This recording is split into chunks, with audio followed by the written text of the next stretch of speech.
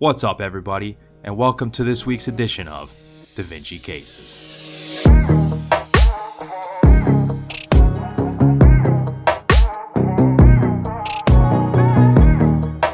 All right, so the way this works is we've got a clinical case followed by a board-style question. So we're going to go through the question stem, point out the relevant clinical findings, take a look at the question and the answer choices, and then kind of divert for a minute and go through the relevant concepts to answering the question. Then we'll come back and apply those concepts that we went over to answering the question. All right, everybody, welcome back to Da Vinci Cases. So we have a special dermatology series here for you, and we actually have a medical student from the University of Alabama, Sydney Weir, helping us. So hi, Sydney, thanks for doing these cases with us. Hi, Maxwell. Thanks for having me. So yeah, maybe just tell us a little bit about yourself before we get started. Sure. So again, my name is Sydney. I'm a student at UAB Hearsink School of Medicine. I am a rising fourth year going into dermatology. And so glad to be here with you guys to just, give some advice on how to tackle these dermatology questions. Awesome. We're happy to have you. And, that I don't do as much dermatology these days now that I'm a radiology resident. So I'm happy to have someone who's really into dermatology and can give the best explanation possible for our viewers and listeners for these. So let's kick into the case if you're ready. Yeah, sounds good. So here we have this question. We have a 15-year-old female presenting to clinic with a new rash. She noticed the rash on her stomach while showering in a locker room after swim practice 2 weeks ago and states that it started to become itchy and spread. So this sentence that we just walked through actually has a lot of information that can kind of point us to a differential already. So, locker room, swim practice, those two things sort of point us that this could be an infectious cause just because it's insinuating that there could be some skin-to-skin contact here. This female is an athlete, so she's probably exposed to hot and humid environments, often sweating. So this puts two things really high on our differential, tinea versicolor and tinea corporis. So let's keep going. So her younger brother, who shares the same bathroom with her, has a similar rash. Again, this is kind of just hammering home that skin-to-skin contact is probably how she got this rash. So on exam, she's got 3 to 4 erythematous scaly plaques with central clearing that are scattered across the abdomen. And one of the lesions is shown in the image below. So in this image here, you can see that classic sort of annular shape that's very erythematous, and then you've got this central area that is clear, almost looks like the same kind of normal skin she has surrounding the lesion. And this is found on the abdomen. So the question says, a scraping is taken for a potassium hydroxide preparation, and what is likely to be observed under the microscope? So let's just go ahead and highlight these key findings, and then we'll go through a little differential. So again, we've got this young female who's a swimmer with a new onset rash on her abdomen. This rash is slowly spreading, and she's got a close contact with a similar rash. It's symptomatic, and then on physical exam, we've got that erythematous scaly plaque with central clearing. So all of these clues sort of point us to this differential, with tinea corporis being at the top. Then we've got tinea versicolor, pityriasis rosea, atopic derm or eczema, and then psoriasis. So the most likely answer or explanation for this rash is actually going to be tinea corporis. And we'll go ahead and walk through why, and then we'll kind of explain those microscopic findings a little bit later. So quick question for you, Cindy. You did a great job walking them through the case, summarizing. What's just your general advice for like these types of questions? I think you touched on it. It seems like kind of exposures, what the patient may have been exposed to. And then also it sounds the dermatological exam is obviously very important. I guess any other kind of tips or tricks when walking through these types of question stems? I feel like a lot of the derm questions, you really can get the full picture from the stem. The picture that they usually include doesn't really give you too much more. So I think that the biggest things to focus on when you're going through the derm questions are the, I guess, clinical vignette, the backstory. They'll usually give you a lot of clues like locker room, swim practice, pet exposure. Those are all sort of things that they'll try to sprinkle through the question stem. And then I guess the physical exam findings are more of just like, little tidbits. All right, cool. So why don't you, thanks for that explanation. Now, why don't you kind of take us through some of the differential here with some of those subsequent slides you have. Yeah, so let's go ahead. So let's just start off going through the causes that are lower on the differential. So starting off with pityriasis rosea. So the cause of pityriasis rosea is unknown, but usually in a question stem, it's preceded by a viral or bacterial infection. So maybe a patient comes in with a cold and then they have this new onset rash. And so typically pityriasis rosea will start off with this primary herald patch, which is actually shown here in the picture. And you can see that it's sort of annular in shape. It's salmon pink to red, and it's usually just like a peripheral annular lesion on the abdomen. And this will go away, and then actually they'll get a secondary rash that causes scattered lesions all over the trunk. And that's classically seen here. It might be described as a Christmas tree pattern. And there's no real, they don't do a KOH prep for this. It's just a clinical diagnosis, and then it goes away on its own. So I guess key things to look for in a question on pityriasis rosea would be that primary herald patch, and then maybe a preceding viral infection. And then going to discoid eczema, which is just a specific subset of atopic dermatitis. This is just a chronic inflammatory skin disease. Usually patients will get multiple itchy coin-shaped lesions. The reason why this is on the differential, because that picture, they gave us this coin-shaped lesion, and so that also discoid eczema could also appear like that. And the thing that differentiates this one is that it could be more, could appear with more crusting, also itchy, but you don't do a KOH prep to diagnose eczema. It's just a clinical diagnosis, and you'll treat it with topical steroids. And then going to psoriasis. So psoriasis can also look like an annular lesion, as we saw in the question stem. But as you can tell, there's a lot of different ways that psoriasis can come up. So here's just an example on a skin of color patient. You've got hyperpigmented, sort of sharply demarcated plaques, and they're usually found on the extensor surfaces. So that's another clue that the patient in our question stem likely doesn't have psoriasis, because her lesions popped up on the abdomen, whereas psoriasis usually on board style questions will pop up on extensor surfaces. And so now for the two causes that are high up on our differential, we've got tinea corporis and tinea versicolor. So tinea corporis, this is caused by a dermatophyte infection. So the 3 dermatophytes that you should know for your boards are microsporum, trichophyton, and epidermophyton. And actually, I've seen some questions on this. Trichophyton rubrum is the most common dermatophyte to cause infection, so I would definitely note that little tidbit. And so tinea corporis is typically spread by skin-to-skin contact, and so in question stems, you'll usually get those buzzwords like, an athlete got this infection, usually a wrestler, can also be acquired from pets, and so they might hint that a family has a dog in the house, and so that child could get a tinea corporis infection from their pet. Now, these lesions are typically annular. You've got that raised scaly border and then the central clearing. So that's classically how these present. And to diagnose tinea corporis, you'll go ahead and do a KOH prep, which we'll talk a little bit about more after this.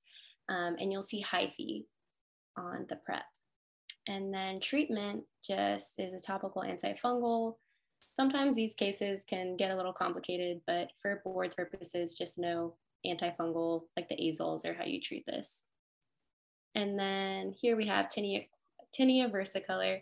So tinea versicolor and tinea corporis, they sound very similar, but actually tinea versicolor is not a dermatophyte infection. It's caused by a yeast called Malassezia furfur. And another name for tinea versicolor is actually pityriasis versicolor. So you might see them called both things. And then to further complicate things, pityriasis versicolor is not related to pityriasis rosea. So just try to keep those kind of separated. But so tinea versicolor, usually asymptomatic. It just looks a lot more dramatic in some patients, exacerbated by hot and humid climates or excessive sweating. So in a patient who's a swimmer, they could be predisposed to tinea versicolor. So it's just something good to think about. But these lesions typically present as salmon color. They could be light brown, hypopigmented macules. And so there's a lot of different ways that this can present. And so you can see on this lighter patient here, you can see the places where they did not tan versus the places they did tan. And then in this patient with a little bit darker skin tone, they actually have hyperpigmented macules. And so you can see how they can present differently. And you also do a KOH prep to diagnose tinea versicolor. But what you see on the prep is short hyphae and spores, also classically known as the spaghetti and meatballs finding. And to treat this, you'll go ahead and do a topical antifungal just like you would in a tinea infection. Quick question, Sydney. That was a great overview. You know, like you said, these sound similar and maybe even have similar etiology, but it seems like kind of the two main things are like kind of the visual appearance. At least that's like to me the most striking. And then, but it seems like the exposure can be a little bit similar, like you kind of alluded to, both like skin to skin. So is it really kind of just a visual diagnosis, or is there more to come on how to differentiate these two? Yeah, so that's a great question. So the physical exam findings are definitely key to differentiating these two, but sometimes in the question stems, they'll also give you the KOH prep findings, and that will also differentiate these as well. But definitely if they give you these images in the question, you can definitely see the difference, because tinea versicolor presents a lot differently, and you don't usually get one singular lesion as you would with tinea corporis. Gotcha. Thank you. All righty. So kind of going on to our KOH preps. So these are usually used to differentiate fungal infections. And so with the question stem, they told you they got the KOH prep. They were kind of already telling you that this is a fungal infection. What are we going to find? So that was a nice clue they gave you. And how they'll do this in the clinic is they'll actually just scrape the area where there's active infection, and then they'll put that on a slide and look at it under the microscope. And so here's some things that you could see. So this first image here, let me see if I can pull up my spotlight here and show you guys. Okay, so this filamentous sort of rod right here, this is called a hyphae. And then you see this little branch point, that's actually the septate. So this is an example of a septate hyphae. And in the background, all these little cells right here are all squamous cells. And this is a classic finding of a dermatophyte infection. And moving to this one, so you can see these little cells here. They almost look like budding yeasts, but they actually have these long kind of filamentous hyphae looking things coming off of them. And this is an example of a pseudohyphae. They're actually elongated yeast cells. And this is a classic picture of a Candida infection. And I've definitely had some URLs questions pop up of this exact picture. So it's definitely fair game on the test. So I would definitely know Be familiar with that. And then here are just a couple more. So this blue photo here is these little clusters right here of cells. You can kind of see that they almost look like meatballs. And, yeah. And then you've got a background of kind of long filamentous rods, and that's your spaghetti. And so this is your classic microscopic finding of tinea versicolor, your spaghetti and meatballs. And at the top here, it's just an example of a broad-based budding of a blasto infection. And this last one would be an example of narrow-based budding. So I added these here because they were in the answer choices. And so, but they're not a KOH preparation, but they're just really classic microscopic findings for you to know for your boards. So going back to the question, I think y'all probably know the answer at this point, but it is hyphae, because this question stem is an example of tinea corporis, and we will see hyphae of uniform width in this type of dermatophyte infection. And then just quickly to go through the rest of the answer choices. So the short hyphae and spores, that's our spaghetti and meatballs. That would be Malassezia furfura infection. Pseudohyphae would be Candida, and an example of that would be intertrigo. This is where you get sort of a candidal infection in the skin folds. So you can see it under the breast, in the groin area, underneath the pannus. It's usually super bright red in the older population. And then you've got narrow-based budding or cryptosporidium, and then broad-based budding causing blasto. And these two present totally differently than this first picture. But yep, that's just the quick summary. Great. That was a great summary. Thanks, Sydney. Appreciate that. And just a couple of questions more for you. These are some really great images you were able to share with us. Tell us a little about where you got these from. Yeah, so I got these images from the UAB Digital Dermatology Atlas, and what this is a free online resource for medical students and physicians in training to have access of common skin conditions across diverse skin types. And the whole goal of this atlas is to, increase diversity and inclusion in medical education. Great. No, I think this is, I've looked through your image atlas, and this is a great resource. I highly recommend you guys all check this out. We've got the link there on the slide, and then we'll put it in the show notes in the description as well. Because I remember when I was a medical student, it was hard to find like a good collection of dermatology images. So thank you, Sydney, to you and your colleagues for putting this together. This is a great resource. Yeah, thank you. It's been a really great project. And if anyone has any great dermatological findings that they want to submit and share with the world, go ahead and check out our website. And we're still collecting images. Great. And then lastly, where can people find you, Sydney, and reach out to you if they want to work with you or work on the digital atlas? Or Yeah, for sure. So anyone who's interested, my Twitter is Sydney A. Weir, and same thing with my Instagram. You can feel free to DM me on either of those platforms, and I'd love to connect and talk about anything derm. Awesome. We'll put those in the description as well. Well, thank you, Sydney. And we look forward to a few more cases from you as well in this dermatology series from Da Vinci Cases. Yep. Thank you so much. All right. I'll see y'all. All right. That's all I have for you this time. Be sure to check out all the Da Vinci Cases videos available on our YouTube channel and our website, dviacademy.com. The PDF notes for every Da Vinci Cases is also available on our website. Also, be sure to check out our podcast, The Da Vinci Hour, where we interview attendings and residents across medicine to learn more about their experiences, their specialties, and to get their insights on navigating a career in medicine. You can find the Da Vinci Hour podcast on our website or any platform where podcasts are found.